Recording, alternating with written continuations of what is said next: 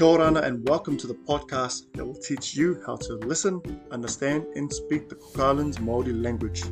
I'm Tom Harrison and with me is Junior Charlie.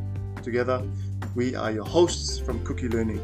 That's K-U-K-I Learning. Now it's just myself for today, so let's get started. Today, we are learning the phrase no ea mai koe. In English, it has two meanings. No ea mai koe can mean where are you from or where were you. In today's lesson, we're going to focus on the meaning where were you instead of where are you from. So again, to clarify, what we're learning today is no ea mai koe. Where were you? When would you use no ea mai koe? Where were you?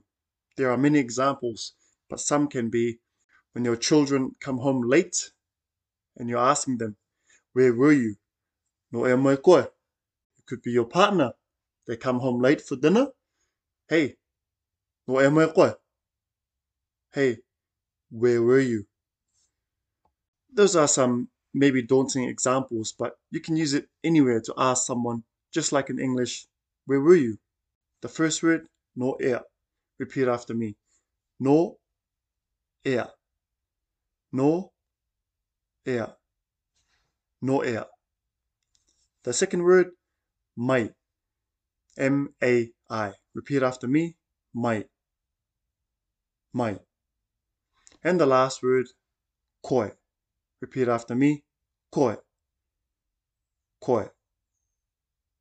Now let's put all those three words together. We have, where are you? No ea mai koe. Repeat after me. No ea mai koe. No ea mai koe.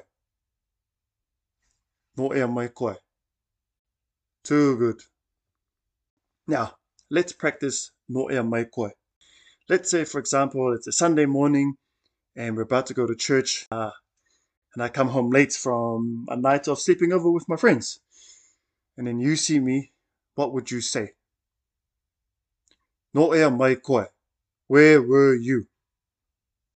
Another example would be if you're a school student and you're going to the assembly and your friend comes in late. What would you ask them? No ea mai koe. Where were you? That's the end of the lesson. Remember, there are two meanings to no ea mai koe. The one we just learned now is where were you?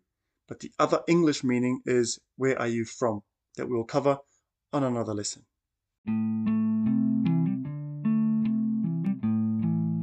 Meita ki ma'ata for listening. If you enjoyed this episode, please leave a review and share it because it really does help us keep our language alive.